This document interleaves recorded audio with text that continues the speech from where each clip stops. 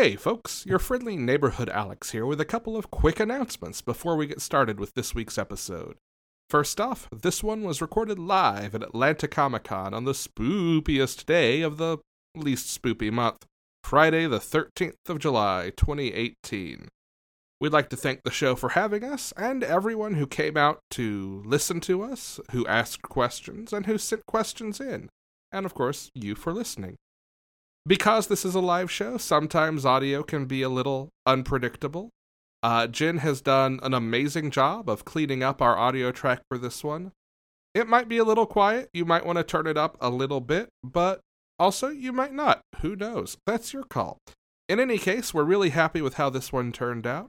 So sit back, relax, and Chase, take us away.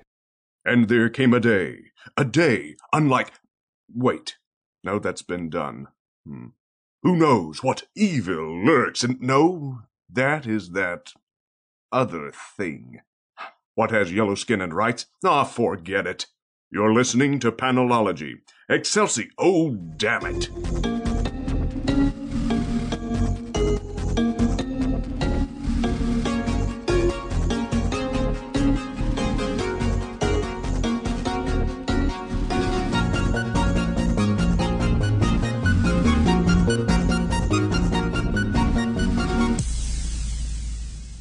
This is episode 116 of Panelology. I'm Alex. I'm Jenna. And I'm Brian.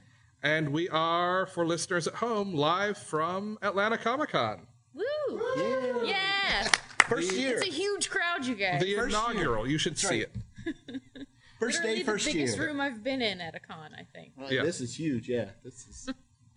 So our plan for our live show is a little different from what we normally do. Yeah. Normally, each week we go through that week's new comics. Is anyone in here already a listener, or is everyone... Okay, cool. Woo! Thank you. Yay.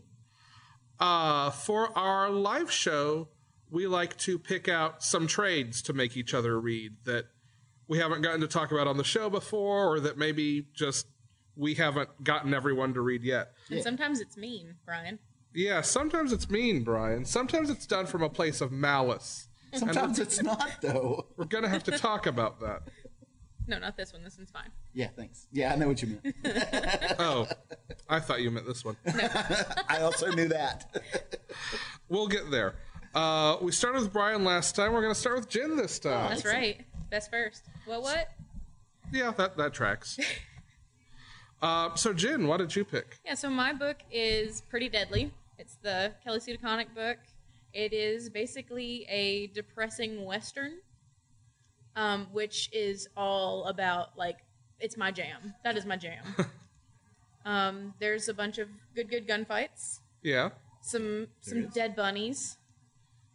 And There a dead are. snake. It's narrated by a dead bunny. Yeah, it's narrated by a dead bunny. So yeah. that immediately makes me go, yeah, this is cool. And it is about the daughter of death as a vengeful gunslinger. Yeah.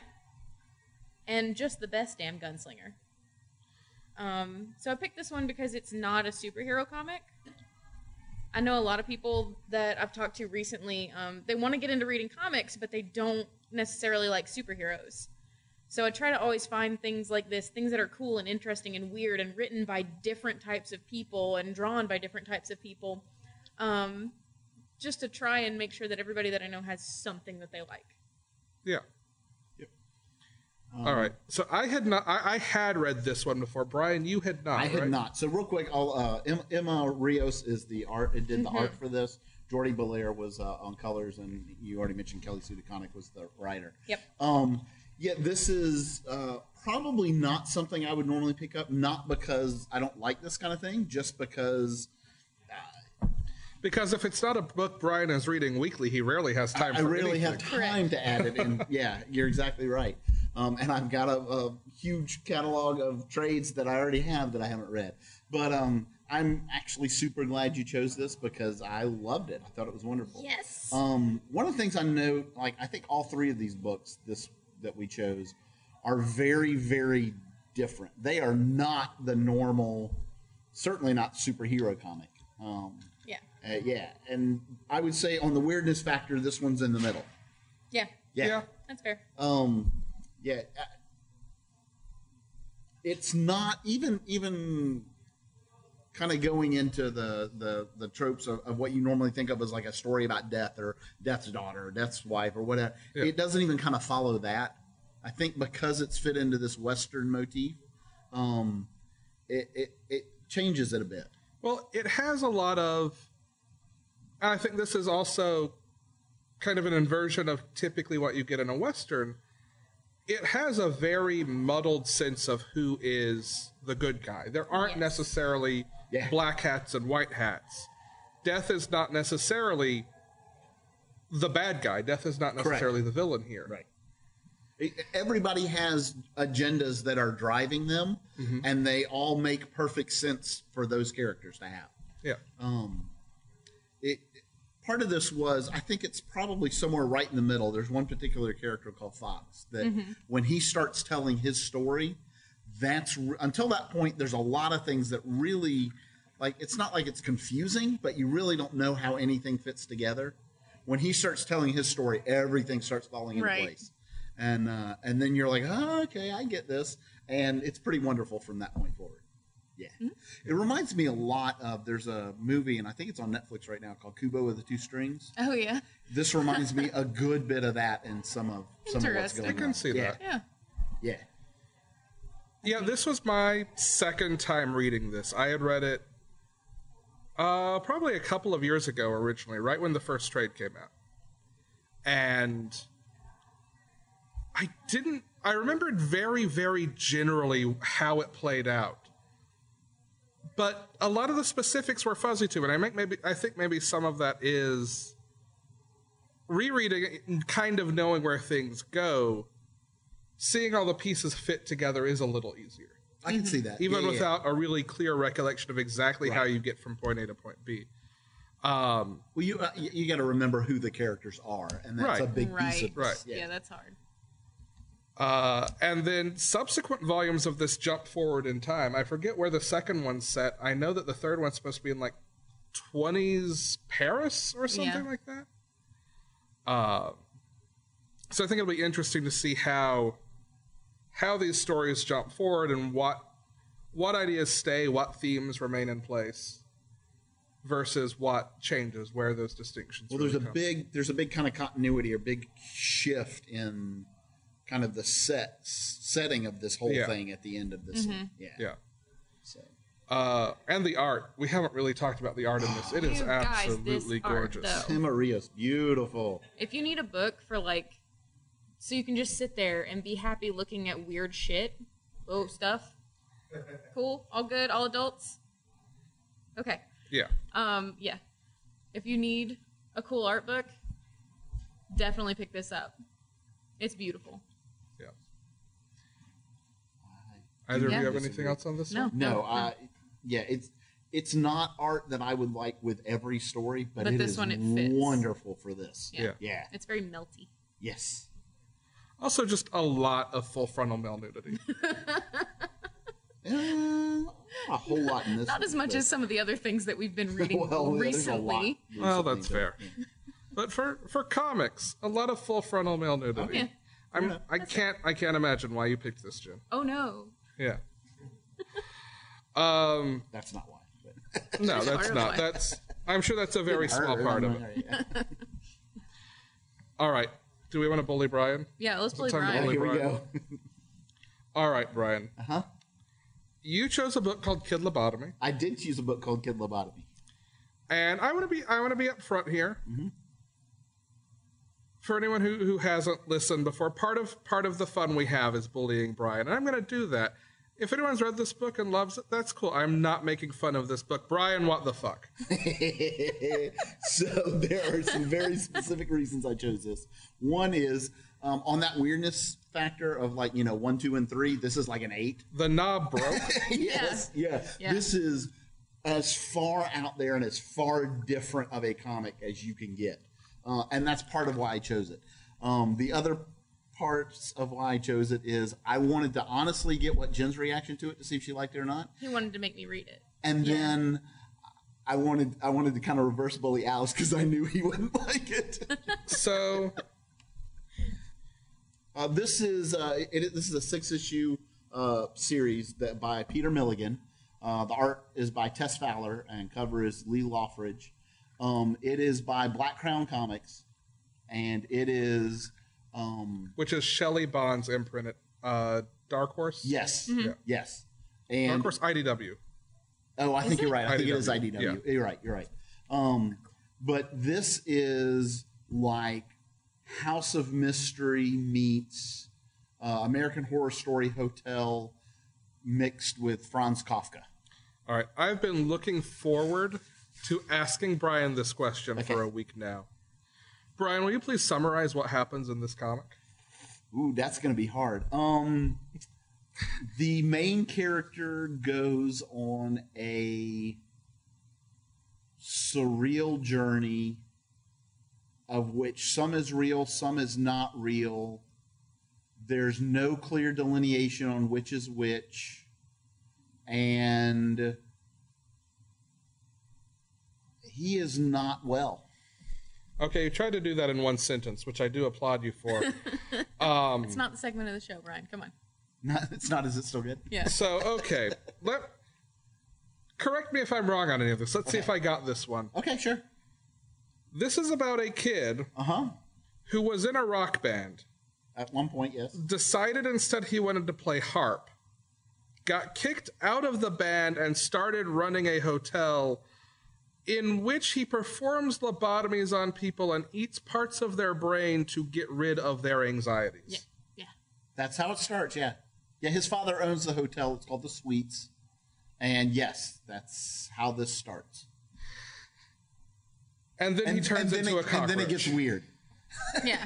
And then it gets weird. There's a whole heck of a lot of Kafka in it. Yeah, there. Like, if I don't know if anybody has ever read any Kafka. Kafka is very, very representational, but it's super, super abstract and odd. And this owes a heavy, heavy inspiration from that. Also, Tennessee Williams and Shakespeare. Yeah. Yeah, there's that too. Yeah. There's a whole issue with his dad, and Big Daddy.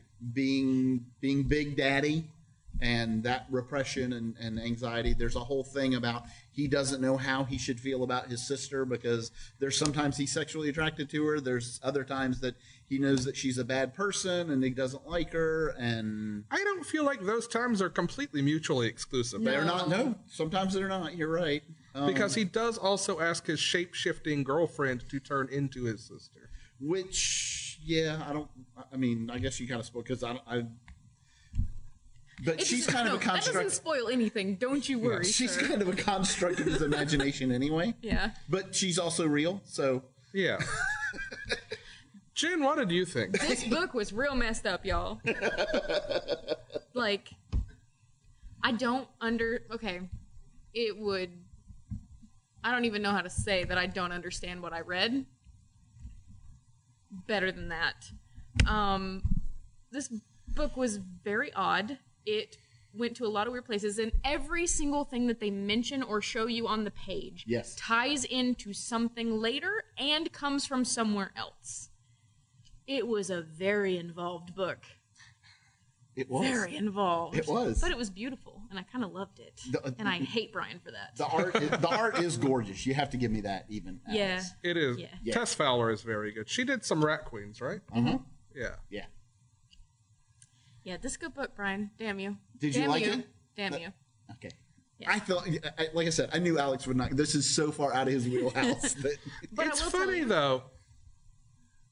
On paper, it isn't necessarily. But no, but I knew you would not care for this. It is so close to being something like what you would see out of Young Animal right now. Yeah, I was gonna say this is very much in a similar vein to Doom Patrol right now. But it's much more what I would call like avant-garde Yeah. theater type. Yeah. Oh yeah. Yeah. Super theatrical. Yes. Yeah. I'm not actually going to say I hated it. It is. Not your bag, baby. Someday I'll develop a decent Austin Powers impersonation so I can say that. Please don't. It Yeah, definitely rubs me the wrong way, but I can't put into Let words that joke why. go right there. That's not a good way to talk about this book. No, because this. No. I'd say, like a cat, but I don't know that makes it better. No, not really. It is so strange. And, there is a part of me that wants to sit down and go back through and trace out every weird literary reference it makes. Yeah, Because there was a lot of that. Yeah, I was gonna say you could spend a while doing that. Yeah. If you need, first of all, if you want something so incredibly different, try it. Yeah. Because it is definitely that. If you need a piece that you can a book that's it's just 6 issues that you can dissect and try to analyze for a literary class or something, this would kind of be cool for that too. Because like I said, there's a lot in it you can dig into. I will say, do not try to read this book while people in the same room as you are watching the movie Annihilation, because that'll take you to a weird headspace. I can see that. Yeah. Do you need to talk about it? I think I'll save it for my therapist. Okay. I thought that's what we were. Oh, wait, that would be so much cheaper. Podcast is therapy? I don't think iTunes would let us through. Probably not. Would Maybe be not. too vulgar. Maybe not. Okay. My turn. Yay! What you got? I have The Woods, which I did a stupid thing, and last year committed myself to reading a trade every day of the year. And out of the 365 I read, The Woods was probably my favorite. Not counting maybe stuff I'd read before, because I occasionally took it easy on myself and read some stuff that I already knew and loved. This is James Tynion, who is on Justice League Dark now, and has done a lot of stuff for DC in Gotham. And Michael Dialynas, who is on... What is the name of his book right now? It's Lucy Dreaming. Yes. Oh. Which is this cool mini-series about a little girl who lives other lives in parallel worlds when she dreams, and they're all actually happening to her. That's not this book, though. Hey, y'all, we like weird cerebral stuff. Yeah. This is our psychedelic episode. I told you, the weirdness scale, even this is the least weird book, and it was still a little odd. Yeah. It's weird in design, but I feel like it's a very simple kind of story. It is. It is about this high school in Wisconsin, in or near Milwaukee, that one day just disappears and reappears on the moon of an alien planet. And it is like Lord of the Flies-esque a little bit, because the student body and the administration are fighting each other over who should lead and how should lead, and should the English teacher who used to be special ops create a dictatorship, or should the student body president run it as a socialist colony? But it's not that political. Yeah. As a small group of kids goes out into the woods to figure out what's going on and where they are, and is anyone else out there. I'm trying to follow these clues. Yeah. And the thing that I really love about this series as a whole, and that I don't think you get a ton of in just the first arc, I think you see shades of it. And rereading it, I saw things that I know happened being set up, and that made me really happy. But the way that Tynion writes relationships between these characters is just top-notch. It's up there with the way Brian K. Vaughan writes Runaways, in terms of how these kids sound like kids and sound like people and fight like kids, but also get over it the way kids do the next day, when it's like, okay, we fought yesterday in history class, but we're back tomorrow and we've all gone home and everyone's cool now. And then sometimes maybe they don't. And it gets into weird romantic triangles. Not weird, but romantic triangles become a lot of it in the next couple of arcs. Well, and the other thing that I noticed very clearly, and this starts getting set up real early, is there's that whole teenage tendency to very clearly label things and people. Yes. Yeah. And, you expect this person to be this. And when you get into a situation where, you're taken out of this normal context, those sometimes kind of start to break down, or people have to get outside of those labels. And that's very cool. And the really canny thing to me about it, and that I'm going to shut up, is that and ask you guys questions. No, go ahead.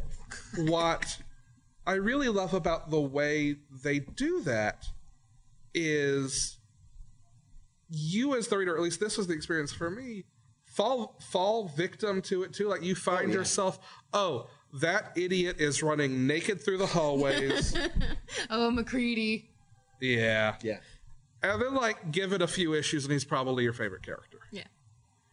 And he's super useful and has these weird badass skills and I find myself doing the same thing. Like the trope is used against me to make me feel like, okay, I shouldn't label them either. Yeah, there's a lot of Breakfast Club type feeling in this. So, Okay. who wants to tell me what they thought? Has anybody seen Battle Royale? Has anybody seen the movie Battle Royale? This was like Battle Royale with monsters, and I was all about it. It was on a different planet, and there were monsters, but these kids were just like those kids, and it was great. Have you seen Battle Royale? Nope. Oh, God. I've seen the Bad at first movies. 2 Hunger Games movies. Okay, there you go. That's Yeah. similar-ish. Not quite, but Not sure. quite. No. Okay. It was so good. These kids...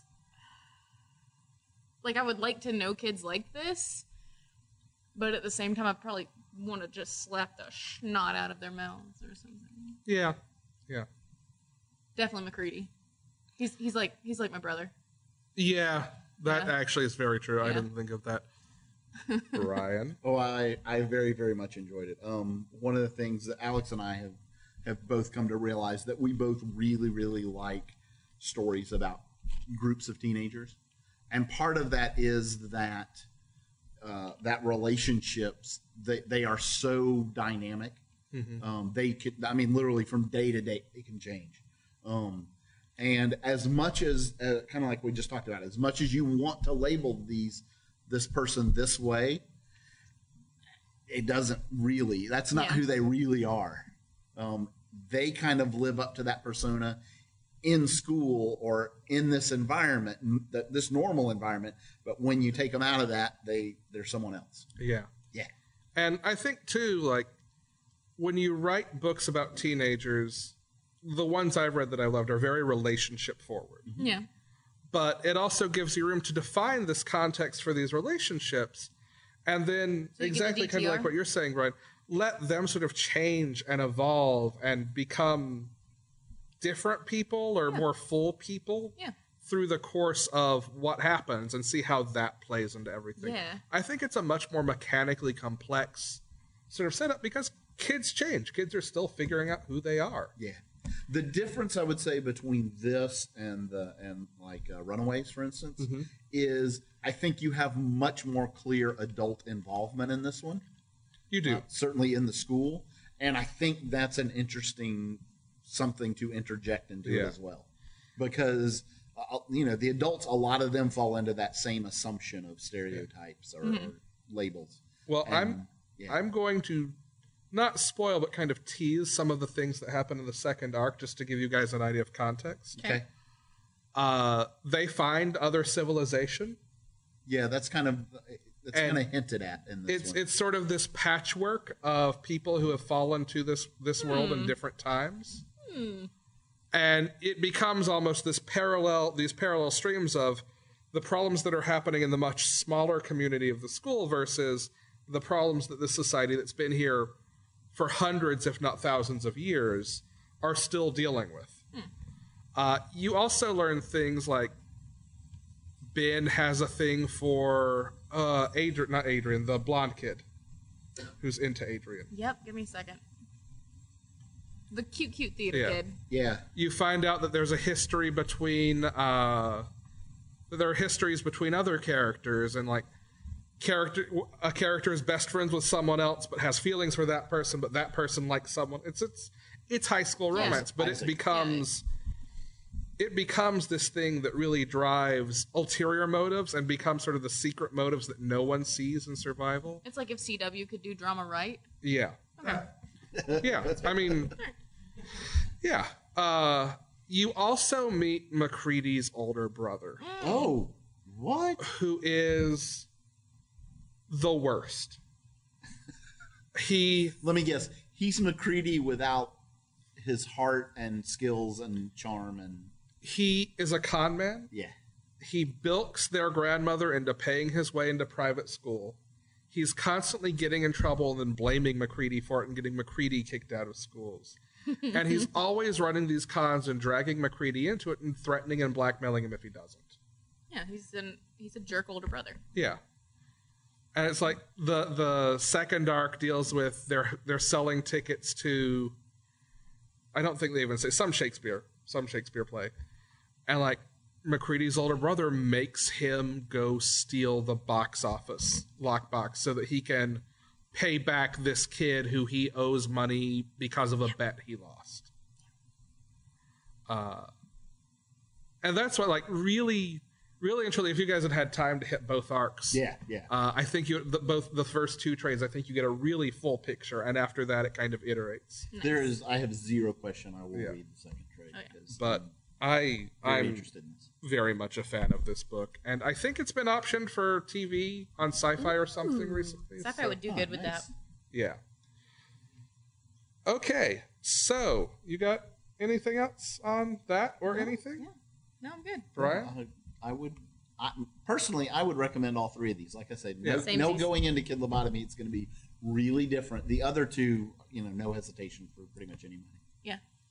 I don't hesitate on The Woods or Pretty Deadly. Kid Lobotomy would be like a specialty It recommendation. to would. people for me. You would have to be Yeah. the right person in the right frame of mind to I was going to dig say into state that. of being, but that works too. There's It's a fair little- amount of violence in all of them. Yes. So be ready for that. Yes. And a lot of body horror type Yes. violence. If mosquito monsters erupting out of a kid's arm are not your thing, maybe don't read They're The not. Woods. If the kid becoming a mosquito or cockroach monster is your Yeah. thing, then yeah. Lots of bug imagery actually in all three of Yeah. these. A lot of these. Yeah. Dang, we went for a theme, y'all. We did. Didn't even know it. How about that?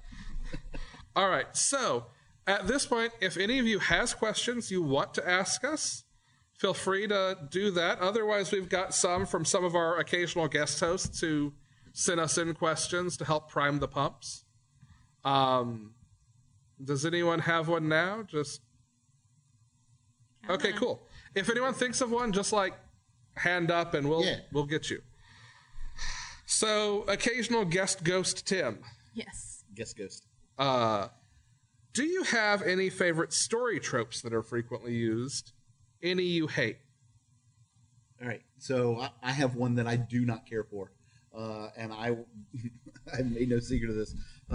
The whole Civil War superhero fighting superhero thing. I'm way over it. There's so many better and more interesting to me ways to tell stories than to try to set that up and do it again. Yeah. That would be the one I don't care for. I think there are ways to execute that well, and I would point to something like Injustice Yeah. as a great example of writing that, and writing that in a way it's very personal. It's about Bruce and Clark's friendship Yes. and the way that deteriorates. I think there's something also very, very different about Injustice, and that is it does not take place in the continuity universe. That's true. And knowing that everything has to go back, Yeah. it kind of makes the whole thing feel pointless anyway.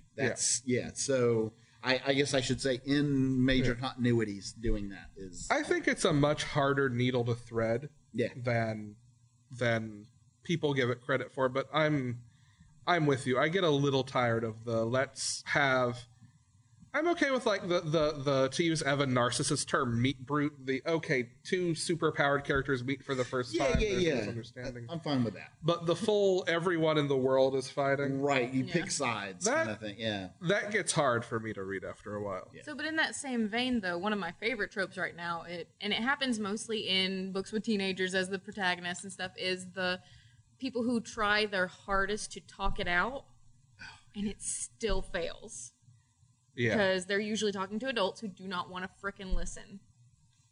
I Yes. mean, Is this where we inevitably mention the Unstoppable Wasp? I think every Wait, we've made episode it we like get to 3 episodes. Come on. No, never. I will never stop talking about that book. It is everything that is right in the world. It really is, though. It's a good book. Because that's her thing, is she does always try to talk it out, and sometimes it doesn't work, and she still has to fight. Yep. But that's always her last choice. And we were talking about this. Certainly, the first couple of issues of X-Men Red. Yeah. Jean Grey started doing that same kind of thing, and I think that's a wonderful, wonderful. And it's not a comic, but I'm going to mention Horizon Zero Dawn in that same breath because Aloy has a strain of that in her. Yep. Agreed. Here's one I really like. Okay. Characters, and I'm not necessarily talking specifically about just legacy characters. Like I'm not like Wally West taking over for Barry. I think is a different thing than exactly what I'm talking about here. Right. Not a bad thing, but a different thing. But characters who are not the A-list hero, and it's usually A-list heroes when this happens. I know what you're talking about. Taking over the mantle. Your Superior Spider-Man, your Jane Foster Mighty Thor. That kind of story I absolutely love. And I know that's something that some people get tired of because people like the versions of characters they grew up with. They like that. And don't get me wrong, I'm a huge Spider-Man fan. The idea of Peter being dead hurts me. But also... I'm sorry, I didn't mean to giggle at your pain. No, it's fine. My pain is funny. A little, though. I think there is tremendous value in a story that lets you see how strong or how good a character is at what they do and at being who they are by taking someone completely different and putting them in the same circumstances. I agree. I think that it can be done very, very well if that person is not trying to be the last person. Right. Like, Well- you do you, be your Spider-Man, be your Thor, But I don't think you... I think be I think your there... Hawkeye. I mean, I think this is where we're at shades of different things. Because the reason for me Superior Spider-Man works so well is because, at least as far as public appearance, Otto wants the world to think he's Peter. Oh, yeah. He is trying to live Peter's life. Now, he's trying to do it better than Peter ever did. But the entire point of that is no matter how hard Otto tries, Otto will never be as good, so you have to see Otto try to be Peter. Yeah. Yeah. Well, that's different, though. I mean, Yeah. the whole point of that is he's trying to be Peter. Yeah, Right. And he's trying to be superior to, and Right. it's in the title. The point is, Peter is that version of Spider-Man. Otto will never be that. Correct. And the only way Otto can be that is to not be that. To put it in maybe the least spoilery way possible. And to me, that's different than someone like Miles Morales, who is not necessarily trying to be Peter. He's trying to be his own version. He's trying to honor that legacy in his own way. Yeah. Correct. Which I think is more like Kate Bishop and Hawkeye, Agreed. Or Laura and Wolverine. Yeah. And, Whereas, although I'd make an argument on Laura that her arc as Wolverine is so much about moving past trauma in a way that Logan doesn't let himself do. How interesting that you would bring that up, because that's actually my trope. Is I like when we see a character go through their trials and that all the characters do, but they actually really come out of it changed, not just kind of, oh, for this next 2 issues they're going to be this way, and then they go back to what because we've talked about it so many times on the show about how there's a lot of characters that have to go back to their status quo. Yeah. You know, your Superman and your Spider, they're going to have to go back to who they were at some point. There's kind of a baseline that they have to reset to periodically. Well, and on the same note, like the thing I don't love is the opposite of that, when the awful thing happens for the sake of the awful thing happening and there's not a change. Yeah. So my point is, and what kind of ties into what you were saying is, I think that's one of the huge advantages of having these kind of legacy type characters step in, is because they're not that A-list hero person, you can see them truly change and become something else. Right. And that to me is what makes it kind of cool. And that, God, it's like we rehearsed this. That ties into my least favorite trope. I very much dislike when they show that a character has had this big change, has had this movement, and then the character, for some really dumb reason, lets this self-doubt creep back into them. It's like, you just did the thing. I just saw you do the thing. Now go do the damn thing. I just read 15 issues of you learning this thing. Yeah. Yeah. It makes me crazy. There is a character, actually, that is the hardest character for me to read because of that. Because, Please say Barry Allen. Nope, I know who it is. well, I want that's votes. actually a good answer. Can I guess? 2/3, I'd say, of the comics I have read about this character have boiled down to I don't learn from my mistakes and make the same ones over and over again, but acknowledge that those are the mistakes I made. Meow. It's Catwoman in it. Oh, yeah. And before you say it, it's not any one particular writer. No. No, fair enough. Um, No, I won't even say that. No. because to be completely fair, I was off that book before that writer took off. Yeah. Now, that being said, the one that came out last week, Oh, there were a couple of great runs of Catwoman. Darwin Cook, super happy. Genevieve Valentine, Yeah. Joelle Jones. looks Joelle like she's Jones, got- all of those. I mean, Joelle Jones is one issue in, but yeah, I understand. Joelle Jones That's is what a I'm saying. good It writer looks and a great promising. artist. Looks very promising. Yeah. but Barry Allen is also a very good Also example. Harley Quinn. Huh? Also Harley Quinn. Yeah. Is She. that a problem of She's her like not 3 different learning her people, though. lessons or editorial not letting her grow? That one. That's what Yeah, that she's is. like 3 different characters sometimes. Yeah. Yeah. Well, So, I mean, yeah. yeah. All right. Any hands? So, a little off the book, but with Sure. the advent of Infinity War, are you ready for death to matter in the comic book world? So the question is, in the advent of Infinity War, are we ready for death to matter in the comic book world? That's specifically, obviously, referencing the movie. Yeah. Because, I mean, characters will die in a book, and 10 years later, they'll do a whole different line of that character. I just mean, in general, characters don't die in the comic book world. They've always been that. Unless you're a Are you going to steal my joke about Peter Parker? yeah, unless you're a somehow in a relationship or involved in some way in Peter Parker's life. If Then Peter loves then you when can you stay die, dead. you'll stay that way. Unless he has a marriage he can sacrifice. That's right. I am absolutely in favor of death in comics, in comic book movies. And I've said before in the show, I came to reading comics. Like last, I did all the other kinds of superhero media, and then came to comics. I've been reading comics about 7 years now, regularly. And one of the things that I've been thinking about actually a lot lately is no one does get to stay dead. You certainly don't have Ben Parkers or Gwen Stacy's at this point. Right. You don't have Barry Allen's at this point. Right. Yeah, I mean, everybody may as well be Winchesters. Nice. You're not wrong, but And it's not necessarily that I want every character to suffer that kind of loss for that long. No.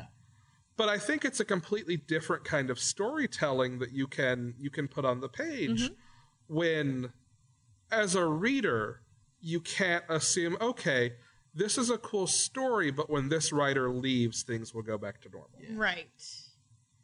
That's what I'm excited. So I'm going to say that I'm excited right now, but I have had a really tough couple of years dealing with death myself. The 2 people who got me into and kept me in comics, kept me in reading comics, passed away in the past couple of years. So having those characters that they got me to love also pass away is going to be really rough. Yeah. That's going to be a hard thing to deal with. But I think it's going to be interesting to see the characters dealing with the stuff that I'm also dealing with in real life. yeah. Yeah. And you mentioned one is I started reading comics in 1976, long time ago. Yes, Brian. Do you want to you're know how older many than years us. that was before I was born? I don't. Are you sure? But the first comic book I ever started collecting was Flash.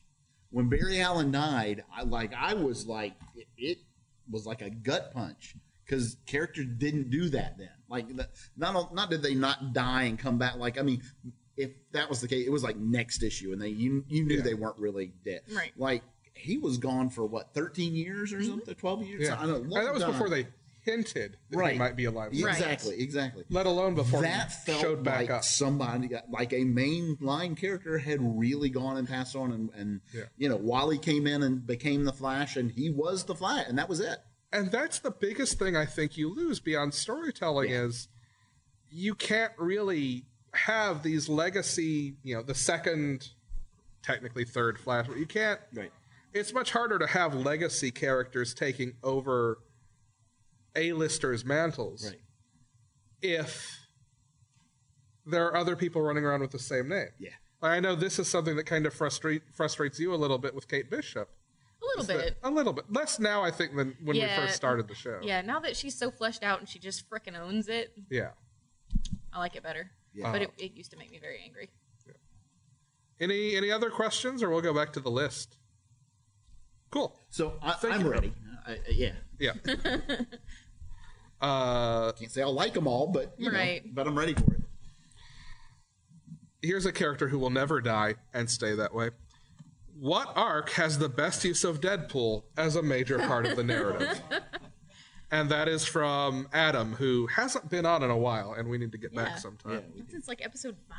Wow. Yeah. So, super long time ago. Yeah. Brian, you got anything? Here's the thing. I like Deadpool. I just haven't read a lot of Deadpool. He's a hard character for me to continue to like. I get tired of him fairly quickly. That being said, we are 2 issues into Scotty Young's run that just started 3-4 weeks ago. Mhm. And I'm really, really liking how he's doing it.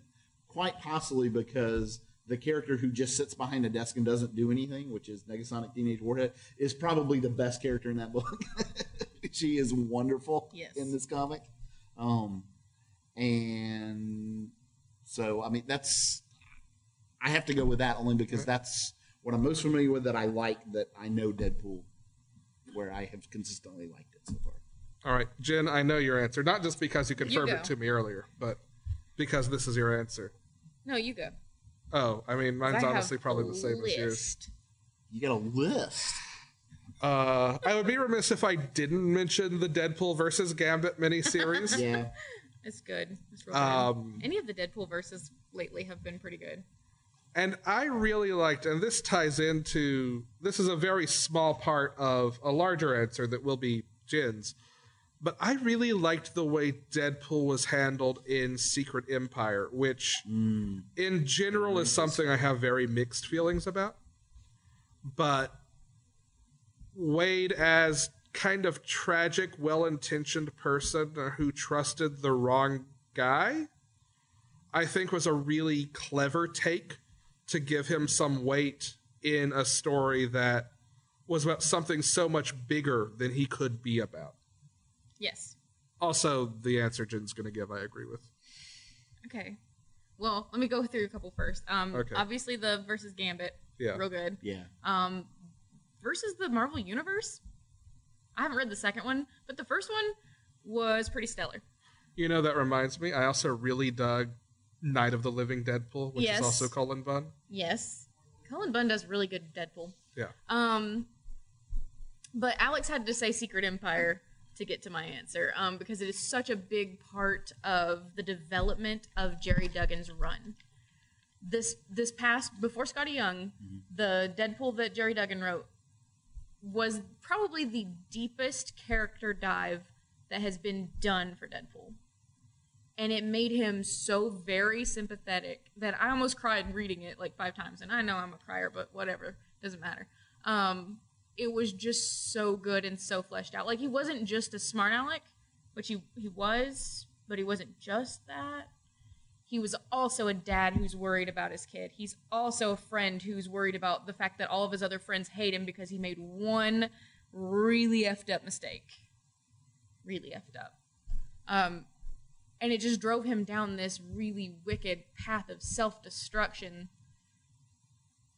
that it was hard to watch.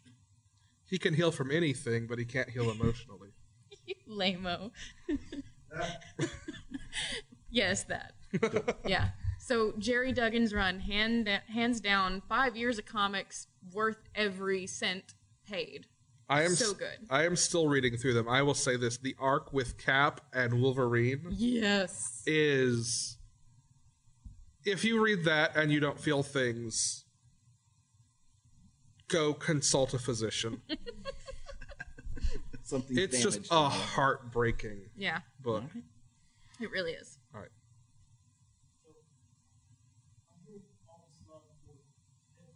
Yes. Do you want to repeat back to the mic? So basically, what's your name?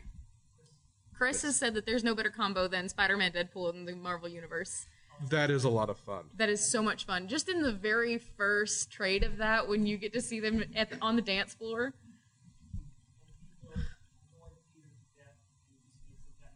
Yes. Because normally that's Peter's job. Yeah. Oh yeah. Yeah. Yeah. Right? And somebody out Petering Peter.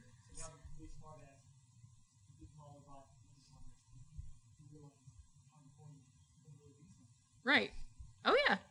Yeah. It's so good, and it's super worth it for some good Smooth and Scarboy action. Oh yeah, the old Peter, old Wade, young Peter, young Wade Yes. stuff that's happening right now is That is my favorite that's some part of it. feels too, actually. yeah.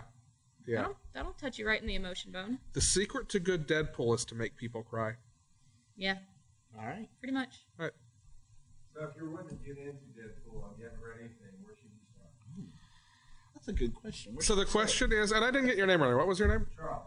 I'm sorry, Charles. So the question is, if you don't know Deadpool, where's a good place to start? I honestly think the Duggan run is a great place. That was the first Deadpool I read any of.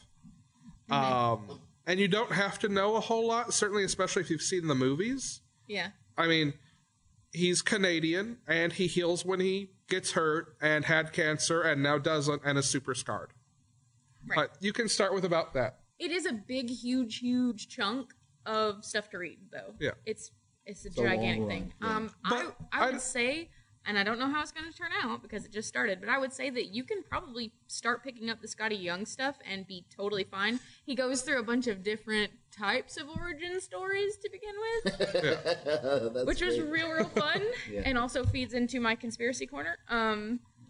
Jen's conspiracy. Yeah. Jen believes there's a conspiracy of a secret Marvel DC crossover in the works. It's happening. Okay, it's happening. I have lots of evidence. I'll compile it all for you later and put it in a big giant bonus episode. Yeah. Um, Maybe It's we can get some like panoramic shots of the room you have with the little threads running from yeah. note card to note card. You guys think he's joking? It's happening. That's why we don't have a dedicated studio yet. But I would say that if you want to get into it, you can start with Scotty Young, and then Yeah. go back and read everything else. The other thing I would say, I don't know the Duggan run as much. The Scotty Young stuff is very similar to the movie Deadpool. Yeah. It is. Yeah. And It is probably so- closer. Yeah. They I mention would that guess too. that, They yeah. they mention, hey, why not? Why don't we just play on that? Yeah. It's cute. So Also, the movies, if you haven't seen them, are a great way to those are start. fun. Yeah. Those are a lot of fun. All right. Unless I see. Oh, Oh, there we go.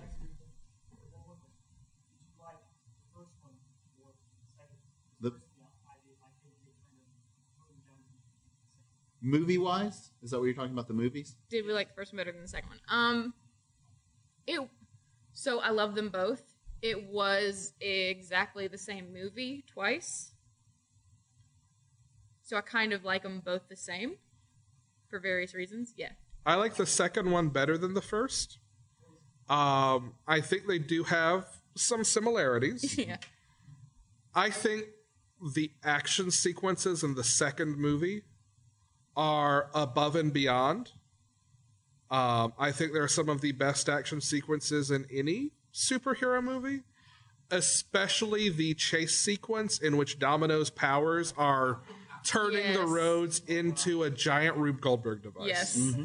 I It need was epic. a couple of physicists to plot out a Domino solo film Yeah. Yeah. that is one long Rube Goldberg. And what was that one Goldberg poor dude's name? Peter? Is that his name? The Yeah. guy with no powers? The guy with Yeah. powers? Yes. Nice. Yeah.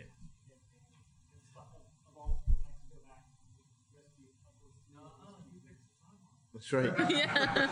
My personal opinion, I would say I probably like for me, the first one probably edges it out. Part of that is just because it was so different as a superhero movie, right? When it came out. That being said, Domino is so amazing in number 2. Mm-hmm. Like, Also, She needs a solo film. yeah.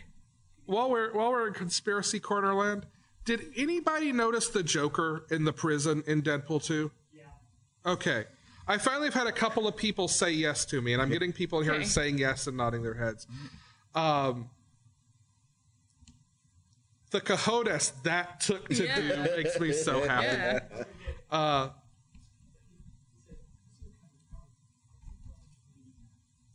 DC Universe, yeah. Yeah. Well, and the whole Green Lantern, script at the end, yeah. If you haven't noticed, if you don't know what I'm talking about, the very first shot, there's a prison in the movie. The very first shot that's like angled down over the inmates, looking like the top left corner of the screen, not all the way, but just like halfway between the midpoint and the top left corner. And you'll see bleached white skin, green slicked back hair, some kind of something across his forehead. It's the Joker. The Joker is in Deadpool. That is all. Nice. Looking for hands. If not, we'll go to the next one. Next question. All right. From Meg, who was on last week with us. Last week. Yeah. I was at Disney, sorry. Here is the cruelest. Yeah, don't be sorry. Here is the cruelest question to ask. Who is your favorite superhero and their best comic run? Okay. I can go. Okay. It's Power Girl. It's Oh yeah, definitely this Power is Girl. easy for Jen. Yeah, it's I definitely know Power it's Girl. easy for Jen. She's the best. Period. If you say anything else, you're wrong, and I will tell you at length why. But best is either Power Trip or Bomb Squad. I'm gonna go with Power Trip. Yes. I haven't read it yet. No. Then Bomb Squad. I've read Bomb Squad. Bomb Squad.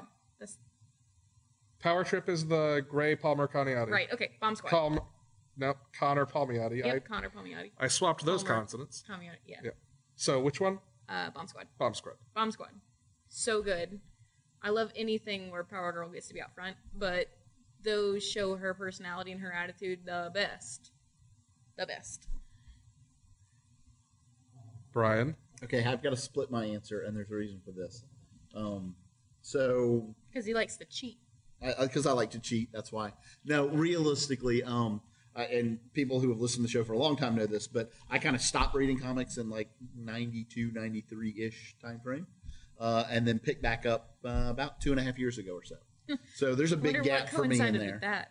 But comics, so I kind of split my comics knowledge and thinking into those two time frames. And before that gap, comics were written and the stories that were written were so incredibly different than comic stories that are written today. I have a really hard time comparing them, especially if you're talking about arcs and stories. Which is actually what you add together to make comics. Exactly. There you go. So pre that, I would have to have said my favorite superhero was Flash. That's who I started with, and I just had a super nostalgic. And Wally or Barry or either? Huh? Wally or Barry? Specifically, then it was Barry. Okay. Yeah. And my favorite run of that would have to be because it was one huge thing. You can't kind of arc-ish story thing within that would be the whole misunderstanding and lead up and death of Iris and how that resolved itself. Yes. Was that Mark Waid?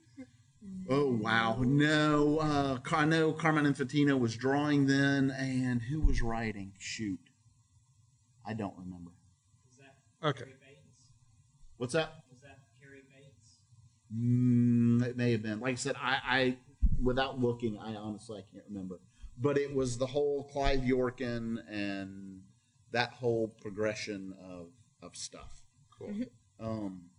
Yeah, I thought that was absolutely fantastic. Post that, that's honestly, for me, that's a much harder question. I may, and you're going to think this is kind of a cop-out, but I'm probably going to have to go with Unstoppable Wasp, Naughty Pim. No, that's a good answer. Just because that character represents such a. There's no way her story and how her character reacts to things would ever have been anything previously. No. It didn't even really, and without a few exceptions, maybe exist in Marvel and DC as with characters. No, I mean, and I think that's a very contemporary story. I don't think even when I started reading 7-8 years ago that you would have seen a story like that told. And I absolutely love that character, that outlook, what she tries to do, and not to mention there's so much humor in it that it's wonderful. Yeah, I have the most basic answer ever, and I'm sorry for that. But the truth is, ever since I was a little kid, I have loved Spider-Man, and I have never not loved Spider-Man. Yeah. When I started reading, Spider-Man was the first thing I started reading because I was afraid to read a Spider-Man comic because it would let me down. And then I started reading Dan Slott's run and realized I was ridiculous. Any of that big time run when he first took over as a solo series, I think is wonderful. Up into Superior, I think, and I said this earlier, like, maybe the best way to show why Peter is the greatest as Spider-Man is to see someone who has so much in common with him fail because he misses what really makes Peter Spider-Man. If I flip the question the other way, go with like, what story has made me love a character who I never expected to love a lot, then stuff like All New Wolverine becomes a very recent answer, or Unstoppable Wasp. Yeah. But if I'm putting the hero first and giving the honest answer, it's always been Spider-Man. I'm never not going to love Spider-Man. Yeah. I might not like everything that's out there that's Spider-Man. All right. Sorry.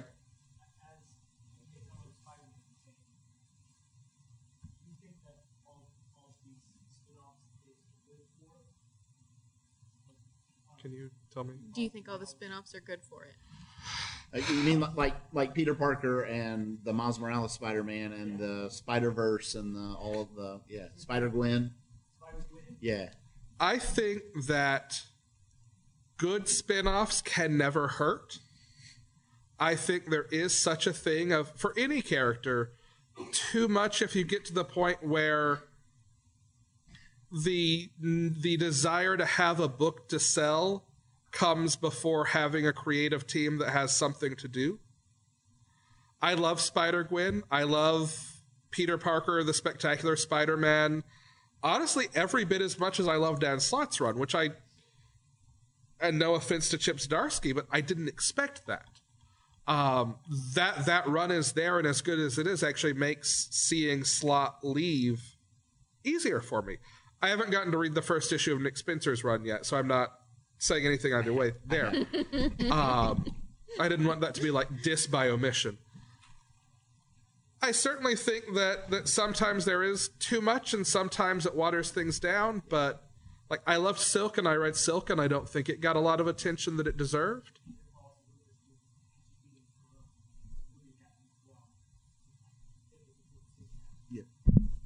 Yes. Yeah. Silk gets her own movie adaptation. Yes. Adaptation. And here's the thing. And I'll share part of what I think does work with the different Spider titles is they're not all trying to be Peter Parker Spider-Man. Spider-Gwen is on a different Earth and it tells a very different story. Renew Your Vows is a super, super different situation they put them in. With where he's married and has a child, and in all honesty, a lot of it, especially recently, has been more about Annie Mae than as Peter. Lead with writing and art, and you'll always have a good book. Yeah. Mm-hmm. Rapid fire, and then we're going to wrap it up. Okay. Indie comic recommendation. This was also from Meg. Wicked Divine. You mother fudge. Saga. I'm going to give like 3. Submerged, which just came out. Just started. Wow. Deep Roots, which is a couple issues in. And here's one that comes out this Wednesday that I've heard nothing but amazing things about and have been super excited for. Euthonauts, which is written by Tini Howard. It's coming out through that same Black Crown or whatever. Black Crown Yeah. Black Panther. It's coming out through the same imprint, actually, that did Kid Lobotomy. I cannot wait for that book, but I am stoked for this thing. I just wanted to read it early. The solicitation about that one talk about how it's kind of like astronauts, hence the euthonauts, but instead of going in outer space, they're going beyond the veil of death. Yeah. So it's almost like, it almost made me think of the Flatliners movie. Yeah. Oh, yeah. Yeah. Like, it's exploring the realm of death with space as metaphor for death, Right. and it looks super cool. Thank you all for coming. Yeah. Yeah. We hope you've had a good time. I don't know what system they actually have in place for like rating or letting people know you had a good time, or if there is one, but if there is, we'd love it if you did. If you haven't listened before, you can check us out on our website at panelologypodcast.com, and feel free always to send us questions there. We'll read them on the show. We usually only get them around live shows when we shake the trees for them, but anytime we get them, we're happy to read them. At Panelology on all social media? Yeah. Yeah. Pretty much. And if you want to reach out to any of us and ask us questions, our handles are on our website too. So thank you all, and enjoy the rest of the show. Yeah. Enjoy the con. Woo, thank you. Yeah. We recorded that, right? Yes. I put it right there so I could check. Cool. Hey everybody, it's Alex again, back to do that pesky outro thing. We'd like to thank Chase Parker for our intro voiceover. We're available on your preferred podcatching platform, probably, and if we're not, just let us know what it is and we'll do our best to rectify that. Otherwise, visit us at panelologypodcast.com. While you're at panelologypodcast.com, you can also check out how to follow each of us on social media or submit questions to us. We'll take them anytime, not just when we have live shows, so if you've got them, shoot them our way and we'll answer them. If you want to support us, you can subscribe to our show, if you haven't already, on your podcatching platform of choice, as previously discussed. Or you can share us with really anybody. It doesn't have to be friends, people you think would like us. If you've done those things and would like to leave us a rating and a review on Apple Podcasts, that would be phenomenally helpful. Or if you're feeling just incredibly generous, you can visit us at patreon.com/panelology to become a monthly patron of the show. We'd like to thank Atlanta Comic-Con one more time for having us as a panel, as well as everyone who came to see the show. If you didn't get to make it out to see us, but want a chance to do so in the future, we have every intention of continuing to do live shows, so just keep listening and we'll let you know when they're coming up. If you would like more of Jenna and me, with occasional guest hosts Meg and guest ghost Tim, you can check us out on Minds at Yerk, our bi-monthly or bi-weekly, depending on which version of bi whatever you mean, every fortnight, Atomorphs podcast in which we reread the series, or in Tim's case, read it for the first time. There are 3 episodes out already. As you are listening to this, we are getting ready to record the 4th, which will be out the week after this episode comes out. You can check that out at mindsatyerk.com or in Apple Podcasts, Stitcher, and Google Play. That's Yerk, Y-E-E-R-K. I'm still Alex. That hasn't changed in the 2 days since we recorded this episode, and I imagine Jenna and Brian are still Jenna and Brian. Thanks for listening. We'll be back next week.